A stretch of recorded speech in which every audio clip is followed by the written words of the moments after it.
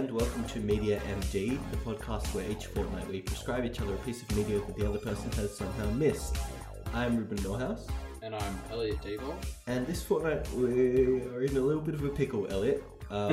We had a bit of a weird situation happen this fortnight, so let's explain it first and then we'll get into what we're talking about today. Well, we're talking about a book called The Warded Man, also known as The Painted Man, outside of the US. So we had a guest come on and talk to us about this, but then he had to pull out at the very last moment. So we've kind of already read the book, both of us, even though we hadn't originally. So we're going to do a little bit of a pitch in case you want to get a kind of spoiler-free version of the discussion. Then we'll go to a break and then we'll come back with our normal part 2. Sound good? Yes. I realised that I was kind of talking to the audience and then I addressed you. Anyway, Elliot, why don't we I'll take the role of the pitcher and you can take the role of the receiver for this one, I guess. Okay, sure. The Painted Man or The Warded Man is a book set in a world where demons exist, right? It's set in this kind of medieval world where demons exist and they kind of just act like monsters. So there's like stone demons, which are basically just rock golems. And then there's like flame imps and all these different kind of like demons in air quotes. And the main kind of mechanic of this world is that people can draw these little sigils in the ground or paint them onto buildings. They're called wards and they have the power to repel demons, right? Well, yeah, so it's like they sort of create nets. So you've got to put the wards in specific spots and things so they all line up, and it's really difficult, and so it's very error prone. Yeah, you have to kind of measure out the correct angles between different wards and all that jazz. But it's the only thing that I think they have that can stop the demons. Like weapons and stuff don't work on them. Yeah, so that's kind of the main conceit of the book. It's this world where demons come out every night and they get hurt by the sun. They're kind of vampire-esque in that way. And the only thing that humans can do to kind of stay alive is draw these regular nets of wards to kind of keep themselves safe. Yeah, and so the book kind of has these... It feels very much like Attack on Titan from my perspective. It's very much like humans are kept in this kind of isolated society because, one, you can't travel overnight because the demons will come out, and it's kind of very hard to set up temporary wards. You kind of have to set them up with a building or a structure to be safe at all. Because of this, everywhere is very isolated and communities are very kind of insular, which kind of leads to these themes that are very similar to Attack on Titan, I would say. Yep. So should we talk about anything else before we go to the break? A little short first half here. Yeah. Oh, I mean, so I guess aside from those whole specifics of the world, like the demons and things, it's all it's a fantasy book, and I think it subscribes to a lot of the sort of fantasy tropes, and especially when it comes to characters in the world. So it's if you don't like fantasy books, probably isn't worth it. But it hits a lot of fantasy points. So if that's your thing, that's sort of what you're going to be getting. Yeah, if that's your thing, go check it out. Now, this is where I would normally pass off to future versions of you and me, Elliot, but because we're already here in the future, we won't do that. And instead, we'll just say, so we're about to be talking about The Painted Man, so if you want to go into it unspoiled, you can pause your podcasting device now, and otherwise, let's continue. All right, so it's 2 weeks later. Alright, so let's get stuck into it. Yeah. The Painted Man. Elliot, do you want to give us the less than 1 minute plot summary first? Sure. Okay, so like we said, there's the demons, and then there's this kid called Arlen, and he basically gets mad that everyone is afraid of the demons. So it turns out he's really good at warding, and he uses that to become a prodigy. And then he discovers wards that can hurt the demons, and he figures out if he paints them on himself, he can hurt the demons even more. And so for some reason he uses this to become a hermit who just runs around hanging out with demons and killing them. Yeah, it's like... I'll let you finish before I jump in. No, that's pretty much it. And then he meets the other two main characters who, in the grand scheme of things, aren't particularly worth mentioning. They're interesting characters, but they don't really serve the worldwide plot at all. And yeah, I mean that's really where the first one left off. I've actually started the second book. All right, we'll jump into that in a little bit. Yeah. But I just want to say, Arlen's motivation throughout the whole book is, like, humanity should be able to do better, right? That's, like, his whole thing. He kind of gets fed up with humanity because they're just, like, being passive and hiding behind the wards the whole time. Yeah, so he sort of has that moment where his father lets his mother die, and that's sort of... Because he's scared to, like, face the demons. Yeah, it radicalizes him against sort of passiveness and this concept that the greatest weapon that the demons have is the fear that they've instilled in humans, and so he's always trying to fight against that. Yeah, and it's so bizarre because he kind of... The first quarter of the book is Arlen's origins. The second quarter of the book is him kind of training to become a messenger, which is what they call the people who kind of travel between towns. Yeah. And then in the third quarter of the book, he goes to this city called Krasia, which is like a sand desert city. And while he's living there, he finds these wards that will allow him to fight demons, right? Yeah. And he's like, oh shit, I can actually like spread these wards around and help people and like change the whole world because I found these wards that allow you to fight. And he seems like he's being very heroic. Heroic, yeah, and self-sacrificing. And even in the second quarter of the book, there's things where he'll like trade wards with people to like build up the general knowledge about everybody's wards that they have, so they get better prepared to fight the demons. Because he does. Whereas a lot of other humans kind of see the demons as a thing that is just a part of life, Arlen sees it as a very much we can do something about this kind of problem. Yeah. But then, so he finds the wards and you think, oh fuck, he's going to like travel around giving wards to people and actually making a difference. And then he just kind of tattoos himself and becomes a hermit. It's very weird. It's like, I guess the reason's meant to be, so the first people he takes it back to are those desert people, which was just, the Krasians. It was never really going to work out because they were very racist, basically, and they only like themselves. Very, very xenophobic. And he found these wards in a like holy burial site. Of their people. So when he sort of showed them to them, they sort of stole them, kicked him out, and left him for dead. And he managed to survive and remember them. They didn't steal them. The wards he found were on this ancient spear that was a kind of holy relic for the Krasians.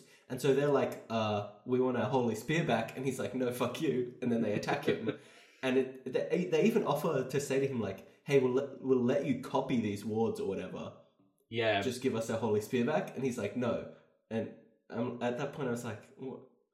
I mean, like, maybe he thinks they only work on that one spear or whatever, but that doesn't make sense. Yeah. Arlen, what are you doing, man? So I like the book, but sort of going from there, I want to talk about probably one of my biggest pet peeves that I had, which is I should say, I did like the book quite a lot as well. Yeah. It just felt like there were a bit of, anyway, we'll get into what we liked about it later. So right after he sort of gets left for dead by these people. That's when he sort of gets sort of stuck in the desert.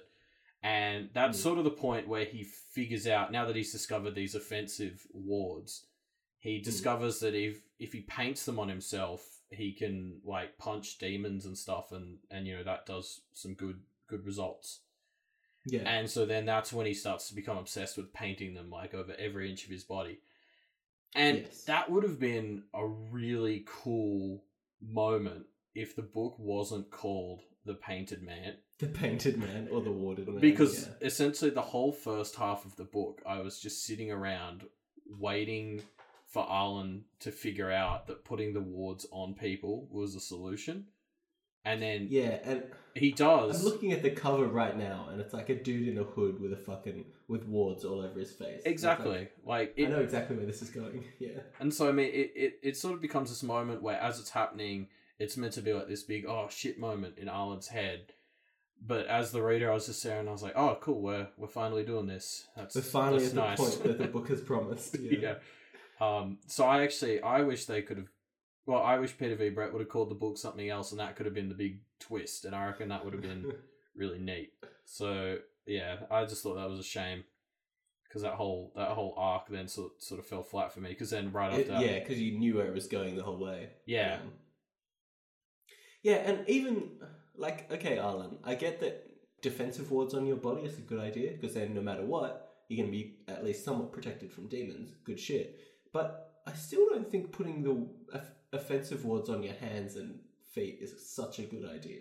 Well, Surely, like a sword or a spear is still a better weapon. I thought it was interesting because essentially he was spending a huge chunk of the book looking for the offensive wards, and then he sort of has the first thought to paint them on himself. And so my actual theory was, as I was reading it, that there were no offensive wards. What was offensive is if you put the defensive wards like on your fist, then when you punch them, that pushes the demons away, like the same way that the protective wards act as a barrier. It's just you're hitting them with a barrier. And I guess I actually But think... I don't think that's how it actually turns out. No, but that's what I'm saying. I think that was better. Oh, you think it would have been cooler if it had just been that? Yeah, if it had just been, like, rather than it being these ancient lost wards that he just discovered, it would have been really cool if he'd had that eureka moment where he just changed the way they thought about how they use the current ones. Yeah, that makes sense. Yeah, so let's talk about what we actually liked about the book. Yeah. As opposed to just being negative Nellies. Yeah. So, I mean, obviously, like, yeah, there were those issues with sort of how Arlen's character arc went for the latter sort of third of the book. But on the other side of the spectrum, I really liked the other sort of most mainest character is this girl called Leisha, who sort of studies to become a witch doctor lady. Like a herbalist kind of potion maker kind of thing. Yeah. And she was her whole arc was actually really compelling and interesting, and she was as well. And I always found myself looking forward to the chapters around her. Yeah, I agree. I think she was the most compelling character. Although it felt weird that her story kind of has... I mean, this is a medieval world, and so Peter V. Brett at times doesn't shy away from the kind of weird sexual nature of the world. Yeah. But it feels like in Leisha's case, like there's this one scene, the first time she leaves her town, there's this like paragraph about the guy that she's traveling with, and basically to stop herself getting raped by him, she like constantly gives him this, it like makes him... Anti-Viagra. Yeah, anti-Viagra, exactly. So he can't get it up. And so she like craftily avoids being raped because of that. And it's just like...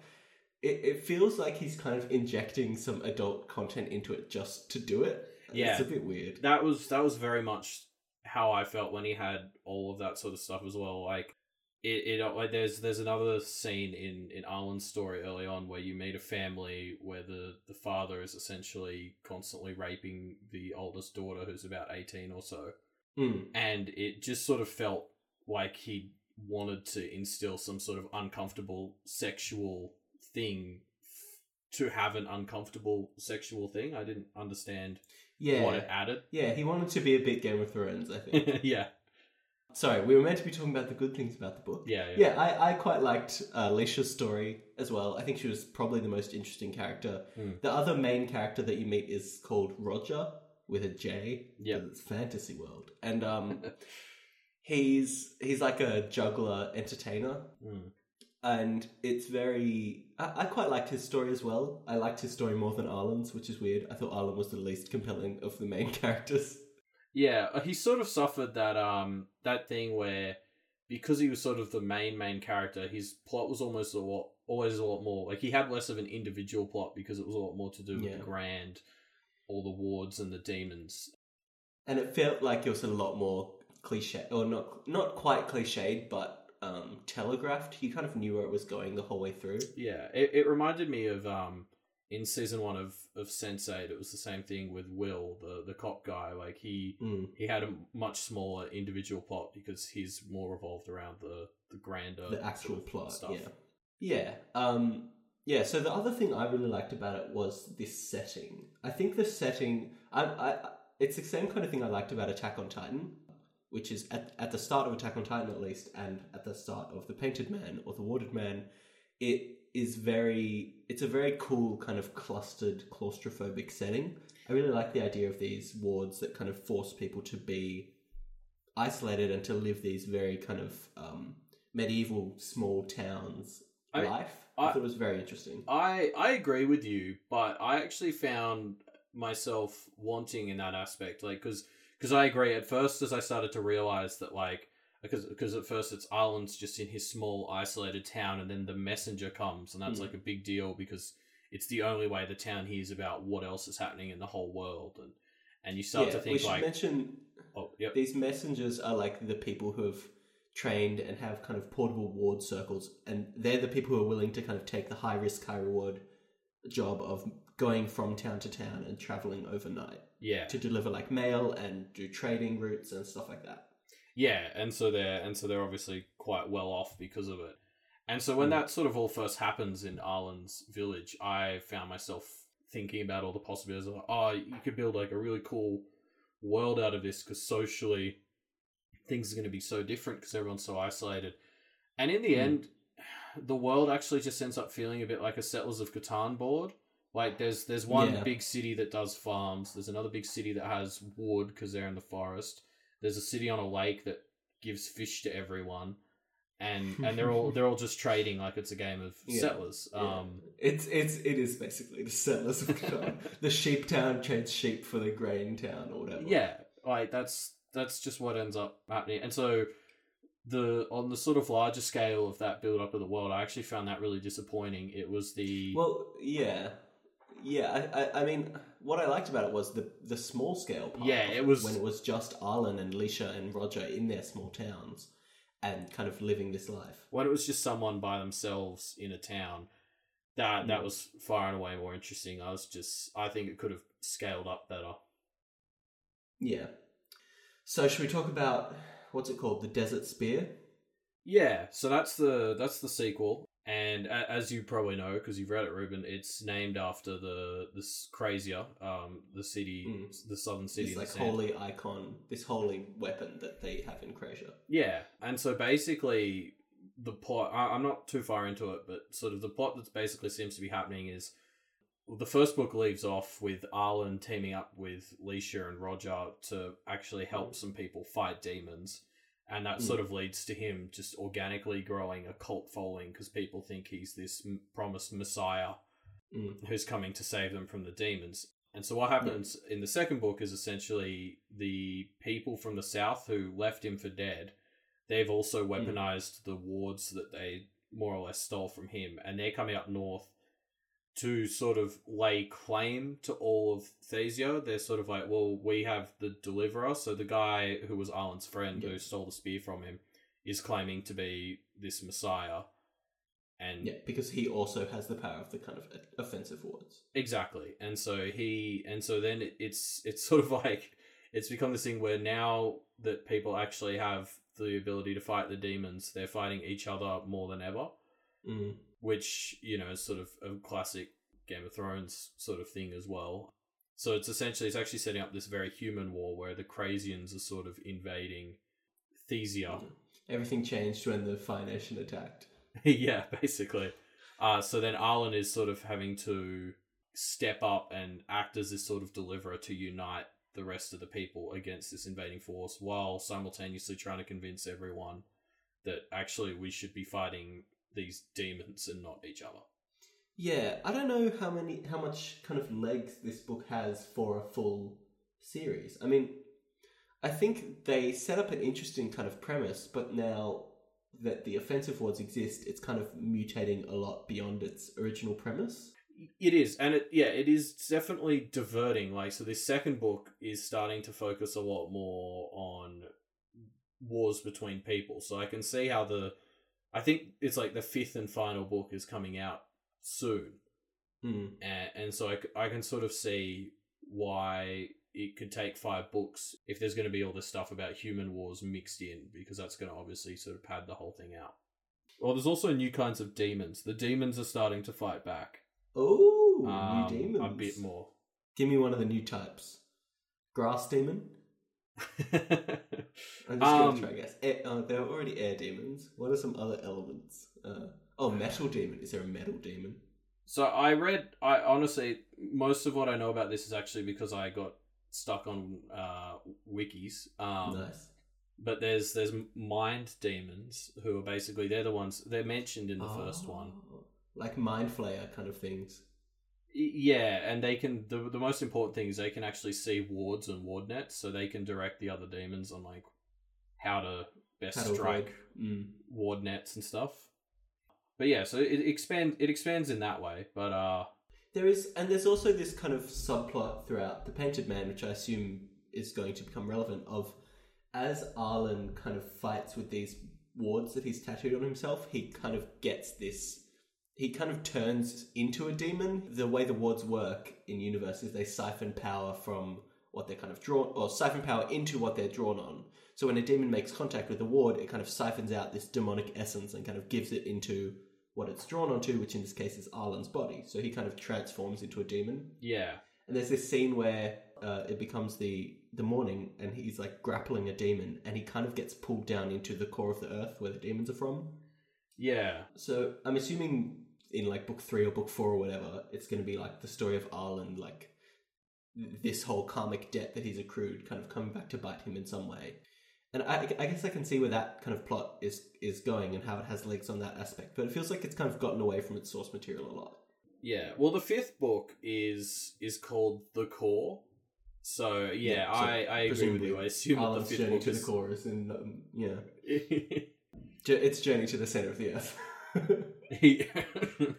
And yeah, I'm sure he'll get there, and then it'll turn out there's probably nice demons down there or something, and they're being oppressed, and he'll team up. Oh, friendly demons.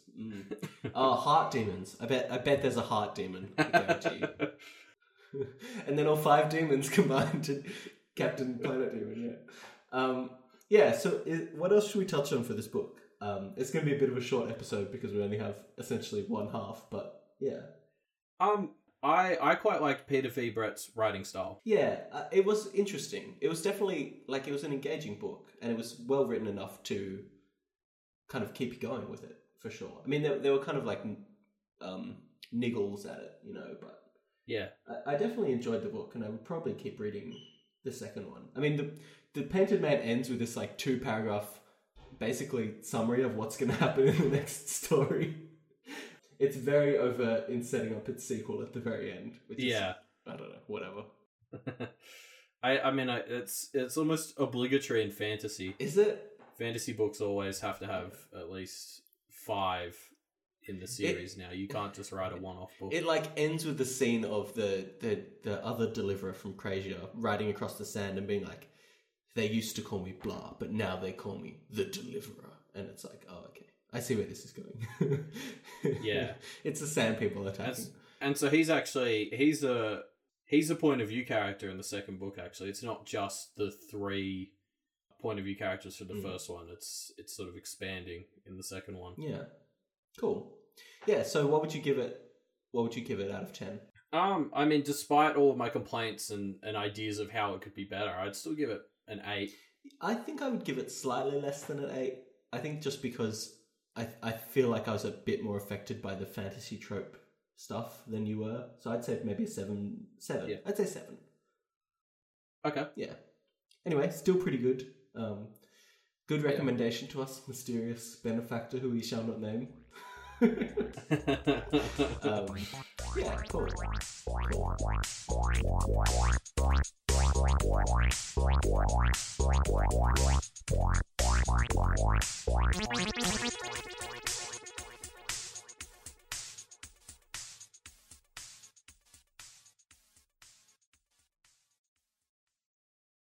So that wraps up another episode of Media MD. So, Elliot, what are we checking out next fortnight?